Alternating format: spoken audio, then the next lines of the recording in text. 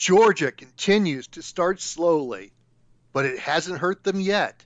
However, it seems to have affected the pollsters, who for the first time are starting to look at other teams as number one. Should they? Could they? We'll talk about that on Sixth Year Seniors. Come after me!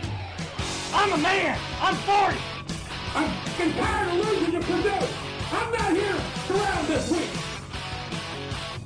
That's why I got a scholarship! That's why I was an All-American in Michigan! I heard her call my different names all over the world, but it's all the same. It's Division I football! It's the Big 12! Now there's so many ways to make love, a million ways. I've been thinking enough. Go play intramurals, brother! I could give a shit about North Carolina right now. There's only one way. There's only one way around. Mikey, how you doing? Oh, I'm all right, buddy. I was bitching before the red light went on about the glory of the ragweed in Central Texas in the fall and how it's just doing a number on me when I come back to the home studio. But you know what?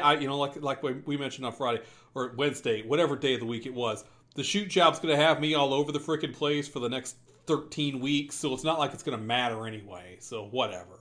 I had always heard that when you make a major adjustment in your life, like women get pregnant or you move, your allergies like reset. So maybe this travel will do it for you. And if you stay long enough in, say, like Reno, you'll get allergic to the desert. And when you get back to Texas, you'll be fine. Yeah, highly unlikely, but we'll see about that. I'm willing to give it a shot. I don't know what this has to do with college football. I can't think of a transition. So let's just the desert part of it is there's some money exchanging hands in the desert. We didn't do too bad this week. That is true. Yes, and in fact, we actually made just a touch of money. The mortgage play failed, but other than that, we were good. We'll talk about the mortgage play. I'm a little upset about that one. Oh, we knew it could happen. It wasn't like we lost by the hook, but we knew the back door was available. Yeah, about that. Yeah, I'll talk about that too, because I'm more upset about the social media idiots who think it's important. Oh Lord. Yeah, we'll get to that, but there are more pressing issues to discuss at the top of the show here. You mean than a team that might make a bowl game? I don't know if I want to start with this question or if we want to talk about... Let's talk about a few games first, and then I'm going to turn, because I think that's kind of where you were going with it. Georgia survives their trip to the Plains. Brock Bowers, with the huge second half, was absolutely unguardable, apparently, in the fourth quarter. Was an absolute stud. I said in the preseason that he was going to go to New York for the Heisman Trophy ceremony. I haven't gotten that vibe yet, but when he's on like he was in the second half in Auburn on Saturday, he's the best player in the nation, I promise you. And Auburn could not guard him. He took the game over, and Georgia escapes 27-20. Yeah, that might be the first, quote, Heisman moment of the season. He had 121 of his 157 receiving yards in the fourth quarter. And this wasn't in garbage time like somebody else did. This was saving his number one team in the nation against what? I mean, this is the second time that Auburn has looked decent against caliber competition. Could Auburn actually be good? They're still a year away from being able to really put some stuff together. But I think I mentioned it a couple of weeks ago. I do think Auburn has the makeup of a team that can be an agent of chaos. And when Auburn is the chaos agent, that's the best type of Auburn. They gave Georgia hell. And I'm still trying to figure out how, because they only threw for 82 yards. I don't know how they managed to stay functioning in this game, but they were able to run the ball almost at will against Georgia. You just named it, yeah. And Georgia just couldn't get off the field enough to get their offense back on the field to be able to do anything. A little bit of turnover luck. It seemed like things were happening. Going into this game, Auburn had won 4 consecutive games when the number 1 team in the country came to Jordan-Hare Stadium. And for a long time Saturday afternoon, it looked like there was a really good chance that they were being number 5.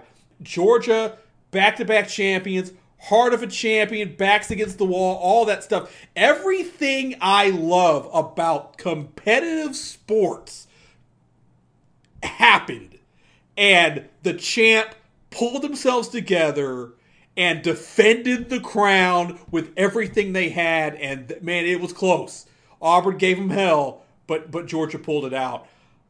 I don't know if, and you mentioned it, the polls are starting to think, about Georgia. I don't have a problem. I've had this long-standing rule. I've mentioned it on this show before. If you are the defending champ, I have no problem with you staying at number 1 for as long as you are undefeated. I'm fine with that rule.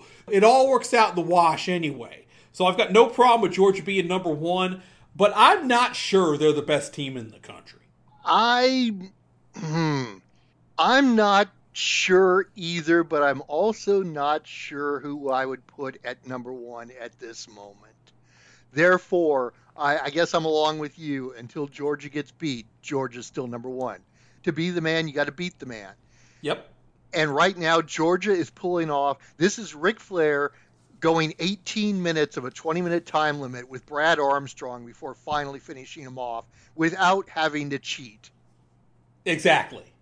And you know what? And that's good. It makes for good TV. Made for good TV on Saturday night on the Superstation. When the champ said, you know what, give me George South. We're going to go out there. We're going to go 12 minutes just for the hell of it. At what point did you turn on the Georgia-Auburn game for the first time? I had it on early. It didn't have my full attention early, but I had it on from kickoff. Oh wow. I did, yeah. I didn't turn it on until early in the third quarter.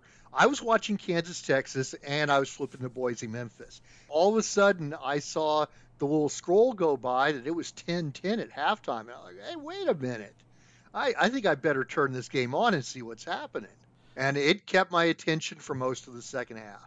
It was an interesting game. Like I said, it was just all the little things that seemed to happen when an upset happens started to percolate. A couple of bounces. Auburn got an interception. They got the fumble coming out of the second half kick.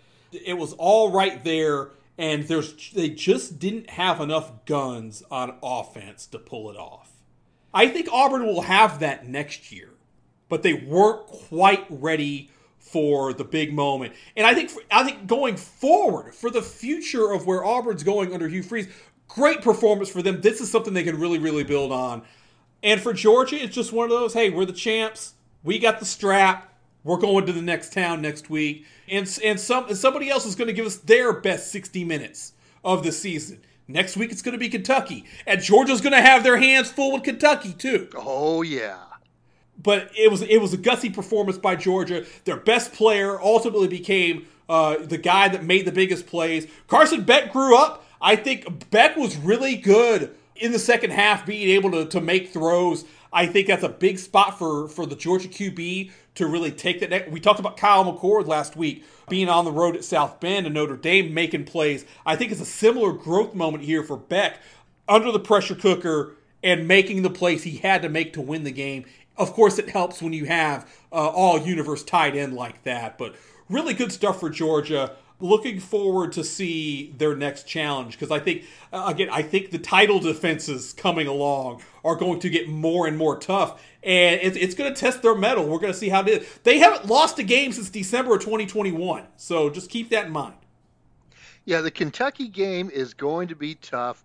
This is probably an eye-opener for them that will allow Georgia to beat Kentucky, especially since Kentucky's having to travel to Georgia.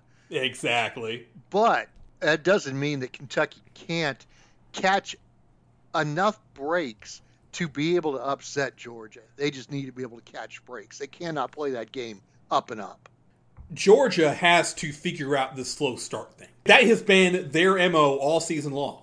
They cannot put together a good first half, and then they flip the switch in the second half. At some point, flipping the switch in the second half will not be enough. They have to figure out their first half issues, or someone's going to get them, and someone could get him as early next week. I'm not going out and saying Kentucky's going to beat him, but Kentucky is good enough where if Georgia plays with its food again, Kentucky could beat them. So we'll see what happens. Is Georgia the best team in the country? I'm not sold on that. Are they the number one team in the country? Absolutely. I'm looking at a lot of computer polls and, of course, the human polls. There's a lot of contradiction. So, I mean, I don't think there's a number one team in the nation right now. I also don't know who is. I love it. It's great. Which is fun, yes. I mean, at the beginning of the year, at least I thought that Georgia was going to sleepwalk through this, and I'm glad to see they're not. I completely agree. And it's nice to see that for the first time all year, the polls, at least the AP poll, has some definite division in it. Georgia has 35 first-place votes. Michigan has 12. Texas has 10. Florida State in 5th place has 4 first-place votes. Ohio State, who's number 4, grabs that remaining vote. In the coaches poll, it's still pretty much unanimous. Georgia has 59 of the 64 votes. I'm fine with both of them. I love it. I love that we've got a poll that's saying, who's the best team. And I love we've got a poll that says, hey, Georgia's the champ. We're going to keep crowning them. I love it. This is fantastic. I mean, and we said, you touched on it. Beginning of the season, it's like Georgia's going to sleepwalk to the playoff, and it's not even going to be interesting. Who are playing for the other 3 spots? No, Georgia's being tested now. South Carolina's tested them. Auburn's tested them. We've got a wide open freaking field. Right now, you ain't got a clue. You can't narrow it down to 3 teams. And that's how it's usually been for the past 10 seasons. It's going to be 1, 2, or 3. It's going to be one of these 3 teams. It's just going to be a matter of who gets the 1 seed and doesn't have to play the other 2 in the semis. That's how it's been. And it's not that cut and dry this season. And it's absolutely fantastic. And thanks. We're pissing it all away for this 12-team gimmick next year. We've nuked the Pac-12 in the process. And we're killing college football. Great. Look around. Take a look at how great this season is right now. You're killing it. You're blowing it all up. And for what? You're a bunch of sellout marks. I can't stand it. Next game. Oh, no, I want to throw one more point in here because, like I said, I've been looking at some of the computer rankings, some of the handicapper rankings. For instance, Jeff Sagarin, who probably put together the very first computer ranking for college gold football. Standard, yeah. They actually have Georgia ranked number 7. Oh, wow. But the funny thing is, all 7 teams between Georgia and Alabama, number 1, if you put the lower team at home, the lower team is favored. That's how close the Sagarin ratings are. He's got Alabama at 1? Alabama's at 1. They have a ranking of 92.95. Georgia at number 7 is 91.18. Sagarin's home field rating is 2.37. That makes Georgia about, a half-point favorite at home. Do we know what like the number 1 team has been the past few seasons to compare that 92? Oh, to compare the 92, I don't know. But I do know that in past years, Alabama has been like a huge favorite over any of the other teams. Sagarin just left USA Today and now is doing his own stuff again. So if you're looking for Sagarin on USA Today, he's not there. Go to Sagarin.com and you can find all his predictions. I feel like I don't think my hypothesis is wrong here. The top this year is not as good as the top has been for a long time, which is great for the game. Yeah, I agree with you. By the way, another handicapper that I follow on Action Network has Georgia at number 1, a 1.5 better than Texas at number 2. But again, his home field is somewhere between 3 and 4 points, depending on whose home field we're talking about. That, again, puts 8 teams within the home team favored status over the number 1 team, Georgia. So, yeah, wide open. I love it. Now, just because it's wide open and the top's not as good as it's been the last few seasons doesn't mean we don't see performances like what Michigan did in Lincoln on Saturday. They dropped the hammer on the Huskers. At one point in the fourth quarter, I believe it was the fourth quarter, Michigan had gained every single yard available to them. Like, they had 325 yards total offense, and that accounted for the amount needed on every single drive. They were perfect on their drives to start the game. And yeah, it was bad. Michigan they jumped Nebraska right out of the gate and single-handedly busted the total. Appreciate that, McCarthy. Michigan looked really, really good. Again, it's Nebraska. What are we really supposed to think about Nebraska here? I don't think they're ready for the big time again yet. But you go on the road and you treat a team like that. Again, you're not playing around, no playing with the food, anything like that, taking care of business, and that's all you can ask from your top teams, especially when you go on the road in conference. Impressive win by the Wolverines. They were fantastic. Yeah, and Michigan goes to Minnesota this next week. There's going to be nothing to see there, except it might be a preview of the Big Ten title game, which is just awful. We'll see. Minnesota looked like trash this week, too. Everybody. Yeah, we'll see. Everybody in the West looks like trash. Big game coming up this coming week is the Red River Shootout. Both Texas and Oklahoma waylaid opponents. Texas took a little bit more time, but had a better opponent to have to do it to. But Texas beats Kansas 40-14. Oklahoma beats Iowa State 50-40. Red River Shootout, 9 a.m. Pacific at the State Fair. Did you see the Kansas play where they ran the option and the quarterback got hit, fumbled right to the tailback? No, I didn't see that. There were a lot of crazy plays this week. I did not see that one. A lot of crazy plays. I mentioned, weird things happening when upsets happen. Plays like that make you think, oh, the underdog's got a shot here. Because the game, at that point, I think it cut it back to one possession late in the first half. Yeah, the quarterback, Jalen Daniels, late scratch. That was a big to-do. The backup came in and looked pretty good. Well, it's Jason Bean. I mean, he's barely a backup. Yeah, fair enough. Yeah, he ran the option left side, got about, 20 yards down the field, took a big hit from the safety. The ball comes flying out. I don't know if it was in the air or if it was one hop, but it went right to the tailback. Nice. who had been the option back on it, and he took it into the house for the touchdown. It was at that point, it was like, oh, maybe Kansas can keep this interesting. Texas did not play around in the second half, looked really good. Oklahoma, as you mentioned, they were fantastic against Iowa State. Figured that would be as much, 50-20, taking care of business. Neither team got caught looking ahead to the State Fair. Big time game in Dallas next Saturday. Game day will be at the fair. This is it's been a long time since we've had two undefeated teams playing in the Red River Shootout. Stakes are high. Last time under the Big 12 banner. Big time game in Dallas next week. Can't wait. Texas is a 4-point favorite with the early lines coming up. Okay, I can see that. That's about right. Fair line. Oklahoma looks good. Texas deserves to be the favorite. I got to ask, although I probably know the question, have you been to the fair, and what weird concoction have they created to put down people's stomachs this year? It's interesting. One, no, I haven't been to the fair. I'm not going to the fair. I try to avoid the fair with all of my willpower. I have not seen the articles this year of what the new food gimmick is at the State Fair of Texas this year. I will get with the monkeys in the truck, and we will see if we can come up with something before Wednesday's show, which may be a gimmick show anyway. Yeah, that's always entertaining because California is usually on the cutting edge of everything.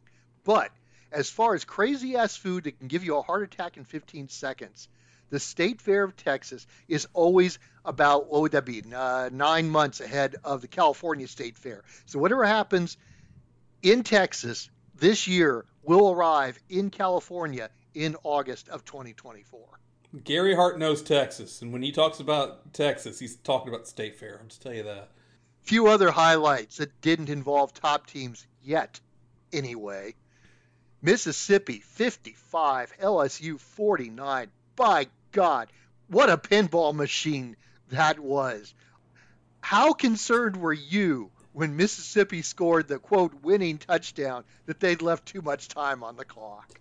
I told you Saturday night that I was screaming at the TV, get down, get down, get down, and he ran it right in. And look at the clock, it was 39 seconds left. That's a long way to get down the field. LSU had timeouts. I got a pit in my stomach, man. I thought Mississippi had scored too soon. Because that the whole time I'm thinking, okay, LSU has timeouts left. I don't think Ole Miss had used their timeouts, but LSU had timeouts left.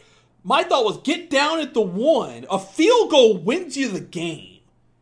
Force LSU to burn a timeout. That leaves, I think that would have left them with 1. And then maybe you take a knee or do a half-ass QB sneak, force them to take the other one, and then you still got 2 more shots at the end zone before you can kick it on 4th down.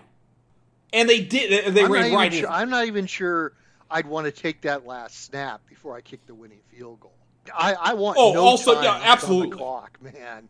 Absolutely no time left on the clock. The only problem was Trey Harris had just made such an ankle-breaking move that, come on, he's human. After you that to that defensive back, you're not going to lay down. You're going in. You're not. Jackson Dart was throwing it all over the yard. Judkins, I had the game on. I had football on all day Saturday, but I wasn't paying attention to a lot of it. But anyway, I heard Judkins break ankles like a half dozen times. But it was like he was never breaking a big play. He was always having to break somebody's ankles 3 yards in the backfield because LSU was in the backfield all game long. But Judkins looked great. He was breaking some plays. Dart was throwing it.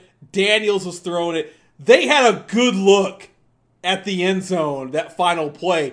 The receiver had his hands on the ball from about 25 yards out. LSU gets caught with, was it delay a game, false start? It was false start penalty, right? Yeah. Yeah, backed him up 5 more yards.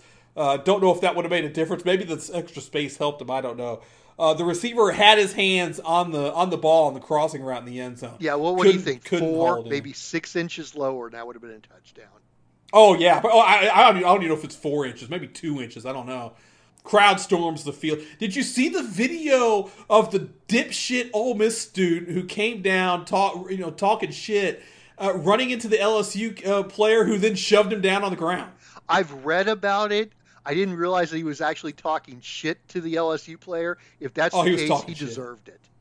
Yeah, he was talking shit, and he ran up on the LSU. I don't think he meant to run into the LSU player. I think he was just too busy mugging for his cell phone selfie video that he was making. Then he definitely deserved it. But yeah, he ran into the player. Yeah, you do that. No, it's open season. You catch a closed fist.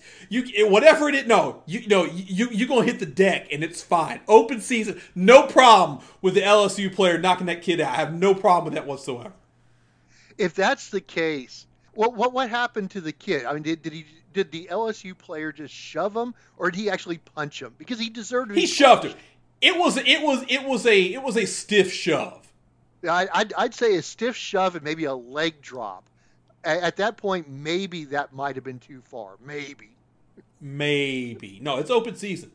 I am all for storming the field. I love the college kids have fun. You have to be responsible about it. You can't be getting up in folks' face. And anything that happens, you are liable for it. Nobody else is liable for it. Exactly. You and your behaviors are liable for it.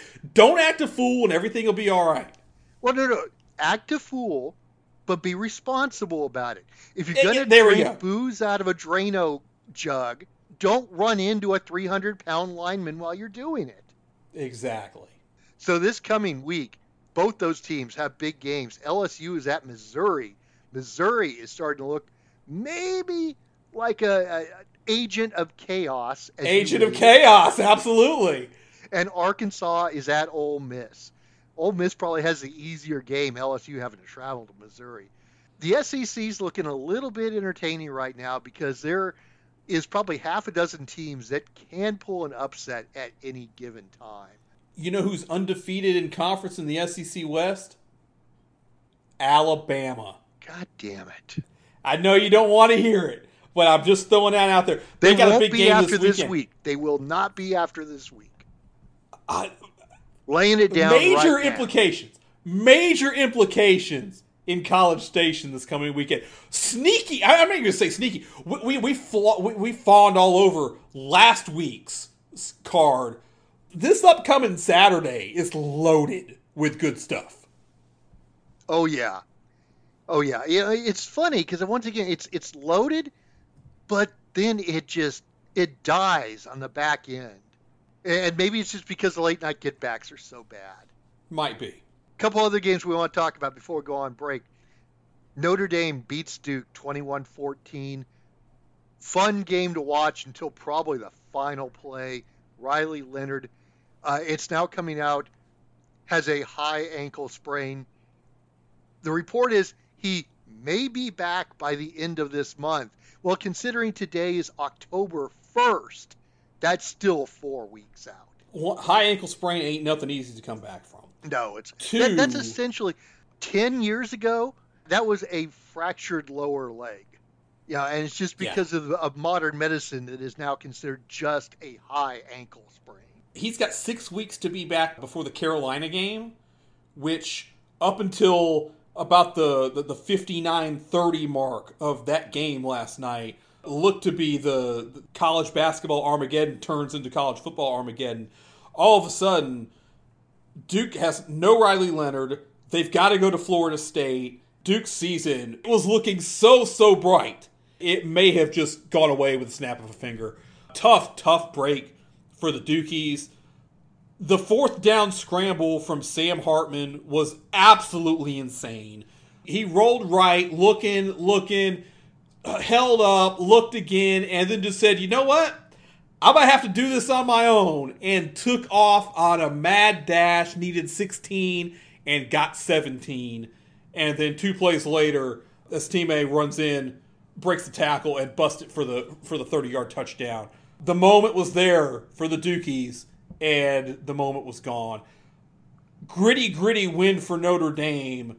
I'm not sure ultimately what it's really going to mean, because I think I see Duke struggling without Riley Leonard going forward for the next month and change. I just don't know how they're going to do it. Yeah, you look at their schedule. They have a bye this week. Not that it's going to matter that much, but then they host NC State. They're at Florida State. They're at Louisville. They would be fortunate to win one of those games with Riley Leonard. Without, that's tough. I'm looking here. It looks like their backup is going to be Henry Belvin IV. He's a redshirt freshman. Beyond that, they've got this kid Grayson Loftus, who's a freshman, and Jack Tomlin, who's a freshman. So there's not a lot of depth behind Leonard at quarterback. Henry Belvin the Fourth? Yes, Henry Belvin the Fourth. Is that not a Duke kid? Please tell me you saw the field goal attempt on College Game Day. The Pat McAfee field goal challenge. No, I did not. It's a thing they've been doing all. I think it's the first year they've done it.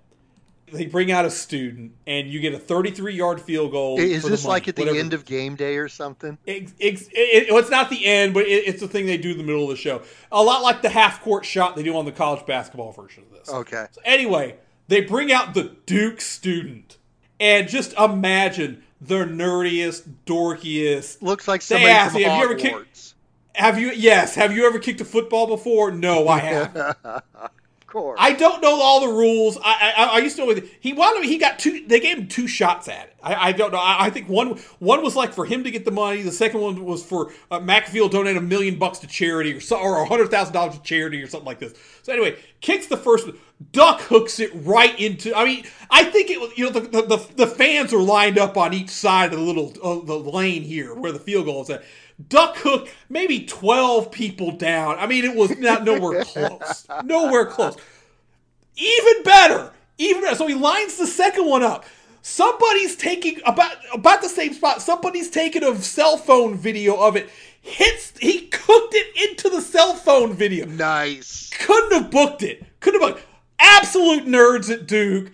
You'd never been to a football game before in your life, and the first one you go to, you got kicked in the balls by Notre Dame in the final minute. sucks to be you. And by the way, you know who else it sucks to be? When Notre Dame got the 2-point conversion at the end of the game. Those All the holding Duke Duke plus bettors. 5 and the hook tickets. Absolute bullshit cover by Notre Dame. Duke had that inside for 50 minutes of the game. I know Notre Dame went up 10-0 early, but Duke got right back into it and never felt that game never felt like Notre Dame was going to cover for the entire second half until they literally did at the end. That was another one where Estemi kept shaking off tacklers. I'm like, get down! Fall down! Get down! All you need is the field goal. All right, let's do this and get it out of the way. USC 48, Colorado 41. Oh my God, USC's defense is awful, right? Wrong. USC's defense has given up 50 points in the fourth quarter, but in that fourth quarter, they have never, ever been less than 14 points ahead when those points were scored. Those points don't mean jack, and USC's defense knows it. If they're ever in a close game, that defense is going to show up. I unfortunately think that too, because I picked USC to win the Pac-12. Would be the dumbest outcome of all this. So of course that's probably what's going to happen. I do think the USC defense has some issues, but they are being overblown here by Colorado scoring 3 touchdowns in garbage time. USC was never in any danger of losing that game. I would have really liked to see them run it up a little bit more when they had the opportunity in the third quarter and just took their foot off the gas. Well, Jesus, Williams had 6 touchdowns. What more do you want? I want blood, damn it. I want blood. Run it. I want them to do to Colorado what the Dolphins did to the Broncos last weekend. Put 10 touchdowns up on them. We let the Buffaloes save face so everybody can keep kissing their ass and all that stuff. So Colorado now has Arizona State and Stanford up next. That should give them wins 4 and 5. And they've got Arizona later in the year. Although Arizona looked pretty decent against Washington late night. They lost, but they looked decent, especially with the backup quarterback. They hung around. Yeah. They hung around. I learned something about Arizona, a little tidbit. They have about 8 guys who I think are now sophomores at Arizona. They all came over from the same high school in Southern California with the express interest in playing together and rebuilding the University of Arizona. Oh, that's pretty good. So it'll be interesting. Couple years, maybe even next year, Arizona might be decent because they've got that chemistry already from all those years of playing together in high school. Yeah. Oh, that's a good angle. I like that. Is Shedeur Sanders still going to win the Heisman Trophy? He's not going to survive the season. I still say he's going to suffer some kind of catastrophic injury. Let's say this month. Oh, man. Somebody's going to lacerate his liver. Gus Johnson on the Colorado games has been absolutely insufferable. I love Gus Johnson. I cannot listen to him call Colorado games anymore. This is absolutely garbage. Well, you're fortunate because this week the game at Arizona State is on the Pac-12 network. Oh, Pac-12 network gets to full ratings. Let's see if there's a mad dash to get Pac-12 network access across the country now. When there's only 2 months left in the conference's football schedule ever. Oh, That's would be great. Hilarious if that happened. That would be like people streaming to Wendy Prater's Magical Journey to go on a vacation right before that vacation place closed down. I'm not sure that's a great transition, but I'm trying to think what the vacation place might be, but whatever it is, I'm sure Wendy can hook you up with an awesome getaway to it. Hit her up on social media, WP Magic Journeys, Twitter, Facebook, Instagram, all the usual spots. Wendy can hook you up with custom-made itineraries for you and your traveling crew. If you need packing lists, itineraries down to the 15-minute interval of what you need to do and don't need to do, where you need to eat, all those kind of things. She can take care of all the stuff for you if you just book your next awesome vacation with her. All major cruise lines, Disney, Universal, all-inclusives. She can set you up with your next awesome vacation getaway. Hit her up. Tell her that the senior sent you. She'll give you $25 off your next trip deposit. Wendy Prater at Magical Journeys Travel. She makes the plans. You make the memories. all right. couple of non-conference highlights, probably the last weekend of entertaining non-conference games before we get fully into conference scheduling. Memphis 35, Boise 32. Sorry, Broncos just could not get it done. The Broncos have to figure out a way to win a big non-conference game because this shit's getting old. They were lined up to go for it on 4th and short late in the third quarter. Avalos called timeout, and they changed their mind and said, you know what, we're going to kick the field goal. Well, it got blocked and sent back 80 yards the other way for a touchdown and completely flipped the game on its head. Boise had a 17-0 lead to start the game, blew that, and then could not recover in time to make a rally late. They got the late touchdown, could not get the onside kick. Brutal loss for Boise. They've got to do better than that. Ashton Genty, by the way, caught 2 touchdown passes, ran for 2 more, and should be invited to New York for the Heisman Trophy presentation. That kid's a stud, man. He could do it all. I was saying that last year. All he had to do was get George Holani out of the way. Yeah, absolutely. Holani's like, 34 years old and has been there for 12 years? Something like that, yeah. I think he gave the boy his orientation tour 6 years ago. Storyline to keep an eye on. Talon Green sat down late in favor of the freshman Maddox Madsen, who looked good in letting the Broncos hang around. There's some stuff going on there, and I have a hunch that Avalos is about to lose the room over this quarterback controversy bit. Something to keep an eye on. It's getting. I'm confident that Boise's going to win games in the Mountain West. I don't think the season is a complete loss, but it's not going the right way. I'm not seeing a path right now for Boise to win the Mountain West. Fresno's too much. Air Force looks fantastic right now. They've got a steep climb in the Mountain West, and they've got some stuff to figure out. Yeah, I kind of agree with you. I'm still not sold on Fresno as much as you are, but I will find out soon enough. Yeah, we will. The thing between Green and Madsen is Green's the athlete. Yep. He can run. He gives you that dual option, where Madsen's more of the pure drop back.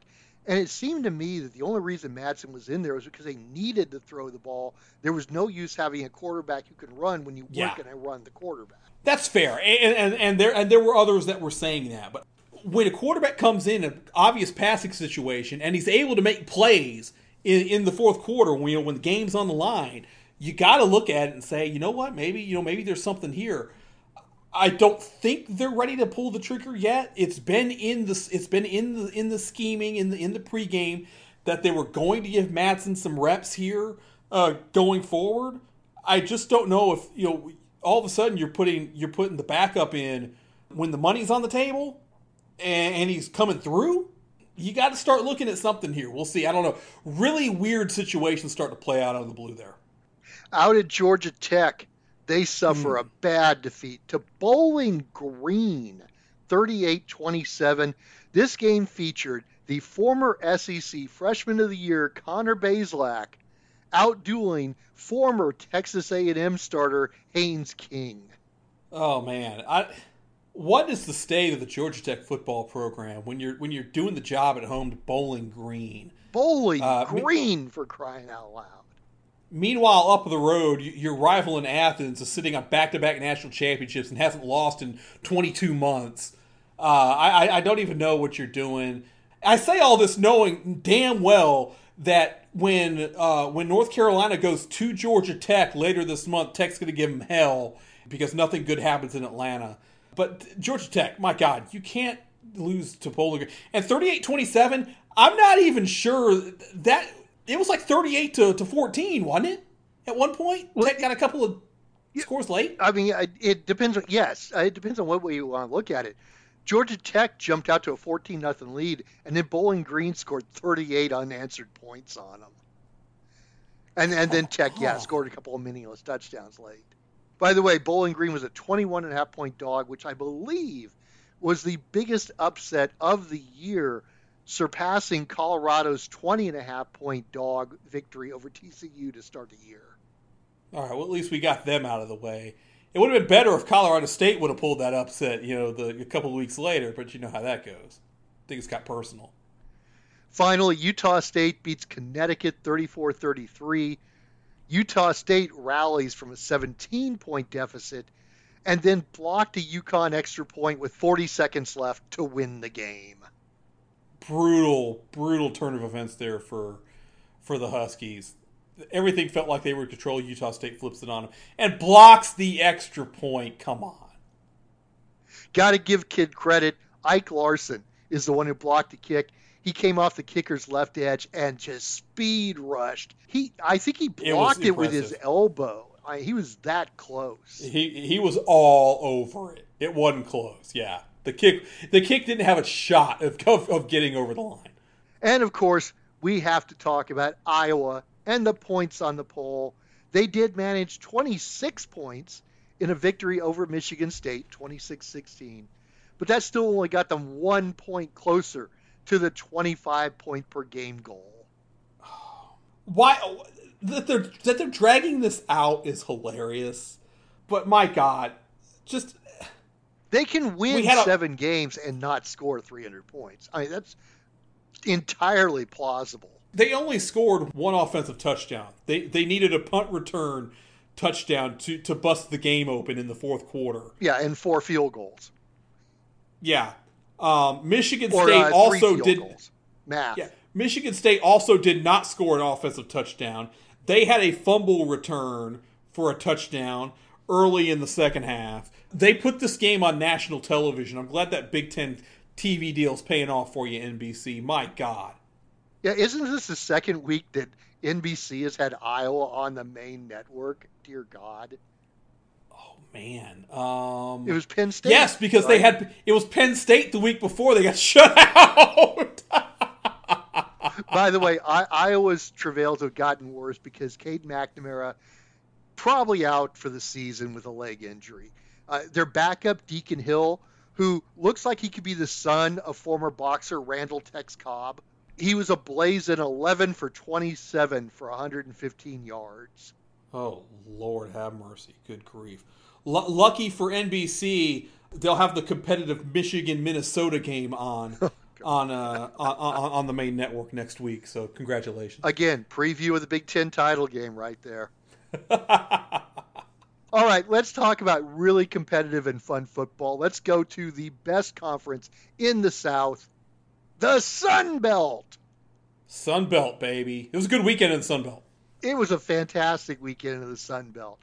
Unfortunately, the best team in the Sun Belt may not be eligible for the conference title. James Madison, 31, South Alabama, 23. Madison, of course, not eligible yet because it's only their second year in Division I football. It's stupid, yeah. They're now 2-0 in the conference, 5-0 overall. There's a good chance that they can go unbeaten and not go to a bowl game. If that happens, JMU absolutely needs to declare themselves the national champions of print t-shirts. Oh, yeah, definitely. I'd buy one. I'd buy one, too. The Dukes just continue to look really good. They jumped on South Alabama in the first half. Made things a little dicey late, but managed to hold on. That's a good win for James Madison over a good South Alabama team. Yeah, this kid, Jordan McLeod, has been a find for them. Yeah. McLeod came in the second game, I believe it was, and has just ignited this team. The Dukes are good. They are a problem.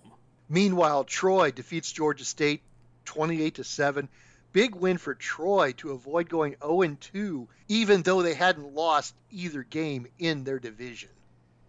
Yeah, Georgia State been unbeaten going into that game. Was favored. Troy goes on the road to Atlanta and gets the win outright. Looked really good doing it. Vidal got a couple of scores again, looking pretty good. So, again, they got it done in the second half. Good for the alma mater. Georgia Southern beat Coastal Carolina 38-28. That drops Coastal down to 0-2 in the East. Grayson McCall was picked off 4 times. How the mighty have fallen. Grayson McCall, been at Coastal for, 17 years now? And I think he's won the Conference Player of the Year each time. Yeah, thought we'd be getting more out of the chance this year, and not quite. Appalachian State survives Louisiana Monroe 41-40. La Monroe almost pulls another huge upset. if I remember correctly, they were at least a 10-point dog in this game. 13 and a half. Yeah. There it is. There you go. Yep. Michael Hughes with a 54-yard walk-off field goal. Man, on the road, big time kick to win the conference. No such thing as a bad road win in conference, but you don't want to lose as a 17-point dog here. Big escape for App State. Arkansas State in a non-conference game beats Massachusetts 52-28. You got to start watching the Red Wolves now. This kid, Jalen Rayner, 383 yards, 6 touchdowns in his second start at quarterback. All of a sudden, Arkansas State is a threat in the Sun Belt. I know it's only UMass, but putting up 52 points is a big deal for Arkansas State. Keep an eye on them. And finally, Texas State beats Southern Miss 50-36. Aside from putting up 86 points in an easy over for me, thank you. Ka-ching. That did not include a wild play where Texas State's quarterback, T.J. Finley, nearly sacked near the end zone. He flips the ball out to his male, Mahdi. Mahdi escapes, and this is back by his own goal line. Mahdi escapes, yes. And he's about to score down at the other end when the ball is stripped from him at about a 1 and knocked out of bounds. It was inside the 1. And so as you you put it to me, I thought, okay, wild play, wow. But this play was in both end zones and no points were scored. Don't think that's ever happened before. I'm trying to think of an example of that. Yeah. Quarterback Finley had the ball in his own end zone at one point. The play was, I think it was the snap was at the 4-yard line. He's about to get wrapped up for a safety, escapes, and like I said, just somehow flips it to Mahdi for, it might have been like a little 2-yard little underhand pitch. It was nothing. And then all the way the other way, knocked out at the 1, and the ball goes out of the end zone down there for the touchback. How many times has that ever happened in football where the ball has been in both end zones in the same play, but there were no points that were scored? I want to know what that is. It can't be many, if at all. Yeah, everything I found ended up with a score. Yeah, because there have been multiple times where the ball starts in one end zone and goes to the other end zone for a touchdown. But to not score, I'm not sure that's ever happened before. Yeah, like 100-yard, 99-yard touchdown pass. You take the snap, drop back in one end zone, out the other. There's no, because again, you're talking about going the other way and scoring. That's it's the second part of that. That's the hard, because you can think kickoff returns, 99-yard bombs, interception returns in the end zone, all that stuff. How many times does the ball come out the other end and nobody scores? So, I don't know. The closest I found, and I had texted that to you, was back in 2016. I believe it was Utah and Oregon. Utah guy had returned a kick, and it was almost 100 yards. But he returned the kick and dropped the ball at the 1-yard line, celebrating too early. And the Oregon players smartly picked up the ball and returned it all the way back, but again, for a touchdown. So that was about 200 yards of movement, but a score at the other end. My God. Wild stuff. And so I don't remember what other play I saw, but I swear you only see things like this in college football. In high school, the players don't have the athleticism yet on each side to be able to do crazy things. In the NFL, the X's and O's, there's too much scheme, and the athletes are too close on the same page for weird things like this to happen. Only in college, there's this weird spot on the spectrum where those kinds of plays happen. And I know what play it was, and I believe we'll talk about it in a little while. Are you talking about the Central Florida play? That's exactly what I'm talking about. Yes. That was Johnny Manziel version 2.0. Yeah, we'll talk about get to that. Yeah. Well, let's get to the SEC first. Speaking of Johnny Manziel, let's talk about A&M. Yes, there we go. Nice transition. They beat Arkansas 34-22 with their backup quarterback, Max Johnson. He throws for 210 yards, a couple of touchdowns. A&M's looking really good. And yes, They will beat Alabama this week.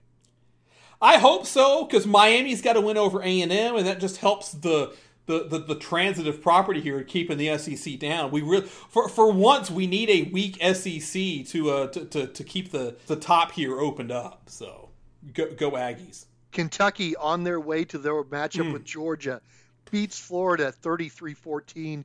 Ray Davis runs for 280 yards and 3 touchdowns, added another 9-yard TD catch. Man, this game wasn't even that close. Kentucky beat the dog shit out of Florida. They whooped that ass. But that game was over early. It never felt like Florida had a chance to get back into it. Davis had 200 yards. I don't even think we were 5 minutes into the second quarter. But by the way, it was a quick knockdown. Yeah. By the way, one of Davis's touchdowns came with Florida having 13 players on the field. That's right. Not even close. Missouri beat Vanderbilt 38-21. Brady Cook, a career-high 395 yards and 4 touchdowns. Missouri hosting LSU this week. It's only Vanderbilt, but you took care of business. You got bigger things to fry this week. That could be an interesting contest. Tennessee 41, South Carolina 20. That drops South Carolina to 1-2 in the East. They're done. Tennessee, that was a must-win for them after having already lost a game in conference. Okay, I'm throwing this out for a follow-up later, whether we follow up on it on our show on Wednesday or next week. Just before we got on here and started recording, I saw a story about a player for Tennessee pressing charges against South Carolina for somebody stealing a toy chicken. I've not heard about this. I don't have all the details. We will have the details later. We're going to call that just a little cliffhanger for down the road. We need to follow up on this. Teaser, stolen toy chicken at 5. Yes, absolutely. In the Big 12, West Virginia beats TCU 24-21. Garrett Green returns from injury to run for 80 yards and a couple of touchdowns. West Virginia now, sneaky, 2-0 in conference. They're 4-1 overall. And if you look at their schedule, they can sneak into November with a chance to still get to the Big 12 title game. At Houston, October 12. Oklahoma State, October 21. At Central Florida, October 28. BYU, November 4th. Then finally, at Oklahoma, November 11. Yeah, I think the cows will come home to pasture when they've got to go to Oklahoma. But that next 4-game stretch is manageable. I'm not sure West Virginia is any good. No, they're not any good. No. Neil Brown's coaching like his ass is on the line here, which it is. And the Mountaineers are playing for him. So good for Neil Brown. Good for the Mountaineers. That's a fun program to cheer for when they really get going. Hopefully they can keep some momentum going. That's a big-time win on the road coming down to Fort Worth. I know TCU's taking a big step back this year. We know their limitations. But again, you do not apologize for road wins in conference, and West Virginia shouldn't. They got out of there with the win. Blocked the field goal to save the game late. Big-time win for the Mountaineers. This is a classic case of the schedule being so out of whack because there's so many teams in the conference. Exactly. It's stupid, but it is what it is. All right, talking about crazy plays, here we are. Baylor escaped Central Florida 36-35, actually upset Central Florida 36-35. But the crazy play was Central Florida faced with 4th and 6 on their own 30. Their own 30, mind you. Quarterback Timmy McClain rolls from defenders all the way back to his own end zone before throwing to R.J. Harvey at about the 35. Harvey gets out to the 40 to save that drive. Central Florida then converted a second 4th down, set up a 58-yard field goal that could have won the game, but no, it fell short. Yeah, Boomer, after hitting the long field goal to win at Boise a few years back, shanks this one. Yeah, I appreciate that. That's great. All of this happened because Baylor rallied from 28 points down with 5 minutes left in the third quarter to even make this a game. Baylor was getting their pants pulled down by UCF for the entirety of the first half, and somehow they just magically, miraculously come back and take the lead late. Absolute bonkers game in Orlando. at the bounce house in Orlando. Yeah, that was really fun. I caught the maybe last 4 or 5 minutes of that. At that point, Georgia Auburn had ended, Kansas Texas had ended.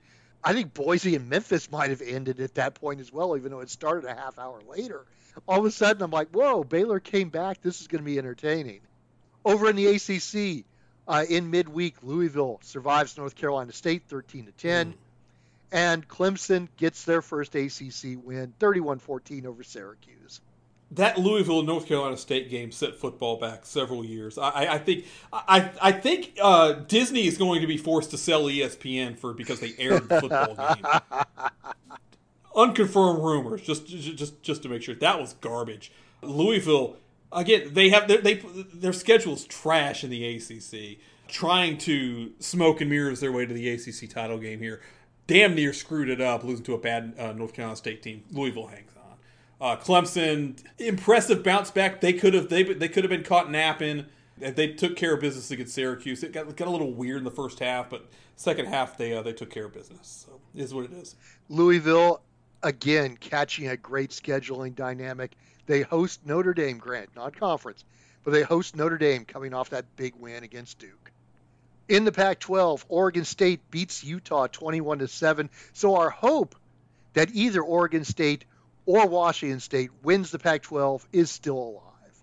Still alive, absolutely. Did I see that Utah started Nick Johnson, benched him for Barnes, and then Barnes got tossed out of the game for a targeting penalty?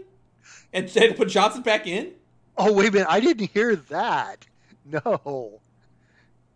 I think that's what I read that somewhere. How did I don't know if he was Barnes... scrambling and put his... I don't know. Monkey's in the truck. Help our boy out here. Monkeys in the truck. Fill him in. No. Barnes didn't get thrown out of the game for targeting. He was knocked out of the game because Oregon State... That was the... Now I remember seeing the hit. The straight up head on clip. It was a violent hit as he threw the ball, and the Oregon State kid led with his helmet. Okay, that makes more sense. He went to the hospital, so I don't know all the details. One more reason to get Cam Rising back in there. Yeah, they can't get him back fast enough. Out in the Mountain West, you mentioned Air Force. They beat San Diego State 49-10. Those 49 points are the most points scored against the Aztecs since November 2016, when Colorado State put up 63 against them. Zach Lehrer, quarterback, threw for 189 yards and a couple of touchdowns. This is the Air Force quarterback we're talking about. Air Force. And ran for another 103 yards. Yeah, the Falcons are looking good.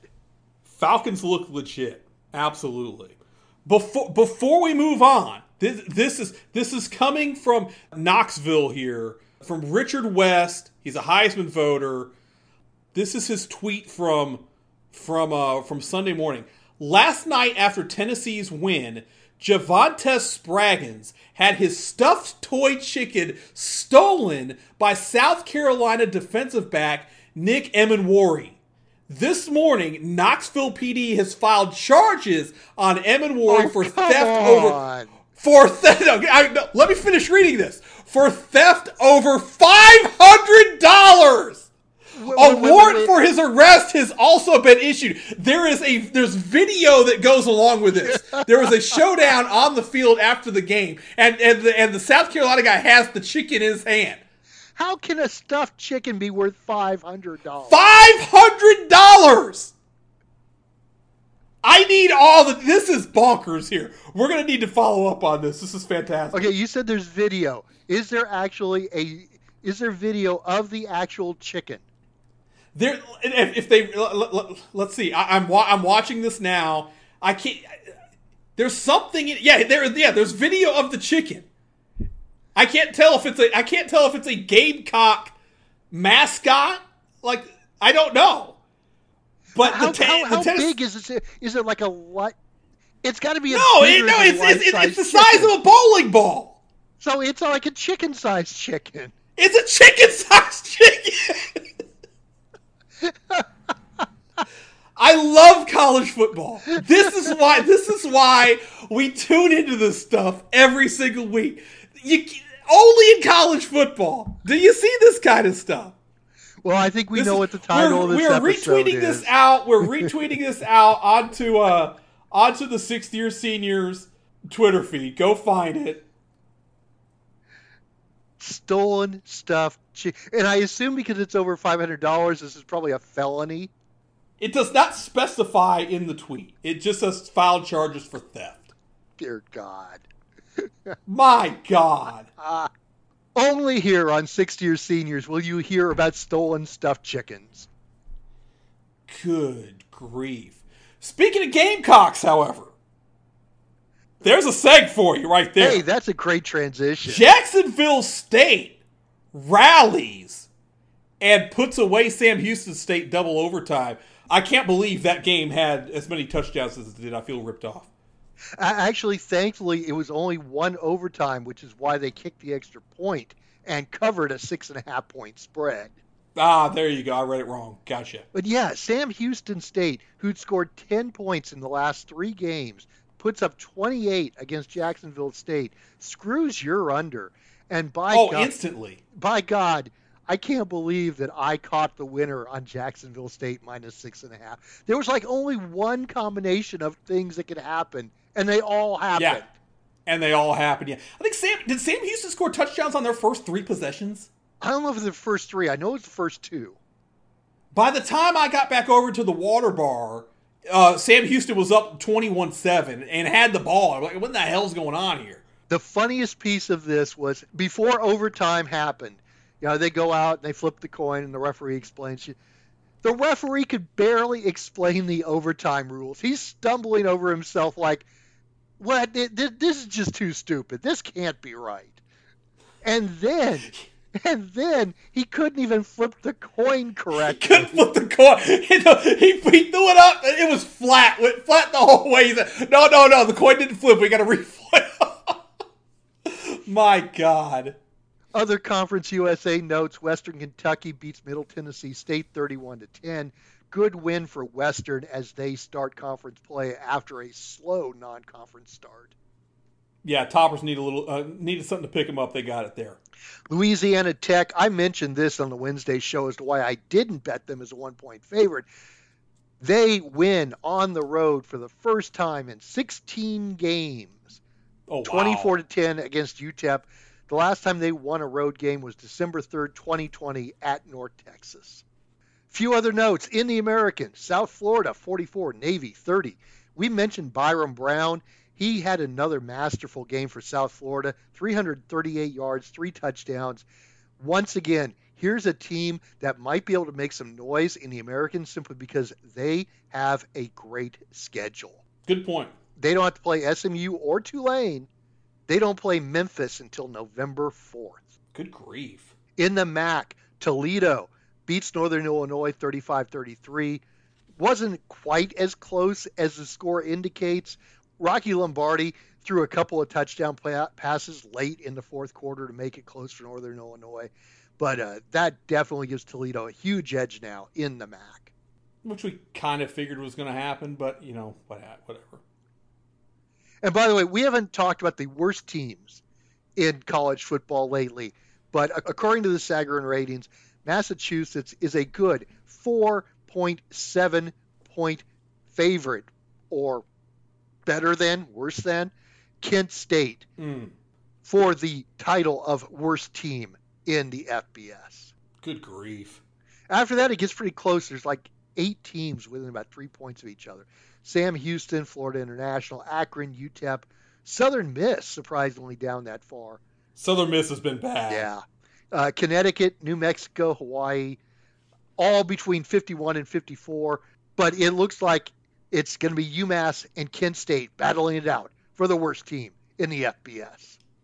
Nevada's not on that list? They are not. They are not. They might be like about 11 or 12. Actually, let me see here. New Mexico State, Temple, Louisiana Monroe, Ball State, Arkansas State, Charlotte. There's Nevada. They're about 17th. Okay, let's keep rolling. See if we get the pack up up in the mix there. They are directly behind Weber State. Jeez. Let's take a look at games coming up this week. We've already talked about the big ones, but let's give you the full schedule. It starts on Wednesday. And in fact, I think next week there's a Tuesday game. There are 3 Tuesday games the week after that. Good Is Lord. it? Is that what it is? Yeah. On Wednesday. And one of them's actually pretty good. Oh, wow. On Wednesday, 5 p.m. Vegas time, Jacksonville State at Middle Tennessee. That's on ESPNU. At 6 p.m., it's 2 of the teams in the bottom 10, Florida International at New Mexico State on CBS Sports. So CBS Sports gets to eat the FCC fine this week. Okay. On Thursday, 4 p.m., Sam Houston at Liberty on CBS Sports. At 5, Western Kentucky at Louisiana Tech on the U. So Conference USA getting their fill of midweek action. Yeah. If you are bored of watching the MLB wildcard games, you got some football to watch. Yeah, you can tell that there's baseball playoffs here because this football schedule is pretty short. Yeah. On Friday, 4:30 on ESPN, Kansas State at Oklahoma State. And then at 5, dear God, here's another FCC fine. On Fox Sports 1, Nebraska at Illinois. Oh, God. God, that's horrible. In fact, what is the total is 38.5 on that. Good Lord. Then we get to Saturday, 9 a.m. Oklahoma, Texas, Red River Shootout on ABC. Big time game. It would really be fun to watch Oklahoma win that game. That then throws the transitive property all over the place because then you got Oklahoma who's beaten Texas who beat Alabama. That's very, very good point. At the same, this is a game where we've seen. I can't bet that game. I can never get a handle on it. But the underdog has won this game more than a few times. It's always good. At the same time, LSU at Missouri. Right now, LSU is a 7-point favorite. If it stays a full touchdown, I may take Missouri. Interesting game on the ACC network. Boston College at Army. If Army's going to make a bowl game, they need to win this one. It's Boston College. God, I hope they can. At noon, Washington State at UCLA. Good battle of the bottom of the good teams of the Pac-12. It is on the Pac-12 network. Let me back up real fast. Did you just skim over the Maryland at Ohio State game? Do you think Maryland's got no shot at that? No, Maryland is highly overrated, and I figure Ohio State's going to blow them out. This is the classic game where Talia Tagovailoa shows that he's an average quarterback at best and throws about 3 interceptions and under 200 yards passing. Okay, I'm not saying that's not going to happen, but Maryland is 5-0, but they do have to go on the road there. That's a tough spot. They're an 18-point dog in that game. Ohio State's going to crush them. It's not going to be close. By the way, also at 12 on the Big Ten Network, Howard at Northwestern. Oh, here we go, baby. Hey, Northwestern, we didn't talk about this. Northwestern took Penn State to halftime tied. And it was like, wait a minute, what's going on here? Penn State blew them out in the second half. It wasn't even close. But that first half, Penn State looked like garbage and Northwestern was like mucking it up. We'll see if Northwestern can bounce back and do something with Howard. At 12:30, it's Bama at Texas A&M on CBS. Last time Bama went to A&M walked them off. And I said last year that Bama circled the calendar, A&M's coming to Tuscaloosa, and Bama's going to kick the shit out of them. And it didn't happen. That game came down to a 4th down stop at the goal line, if I remember correctly. And Alabama held on by the skin of their teeth. A&M would love to get another shot at Bama. They got it this Saturday. Right now, Alabama is a 3-point favorite on the road. Oh, man, that's juicy. Big game in the ACC, Syracuse at North Carolina on ESPN. We'll see if Carolina's ready to start their some team tendencies coming off the bye week. Syracuse having just gotten pushed all around their home field. Now they got to go on the road. Tough spot for the Orange, I think. But it's Carolina football, so stupid stuff will happen. Entertaining game at 1 p.m. South Florida at UAB on ESPN2. Total is 66. That may not be enough. Yeah, maybe not. We'll see.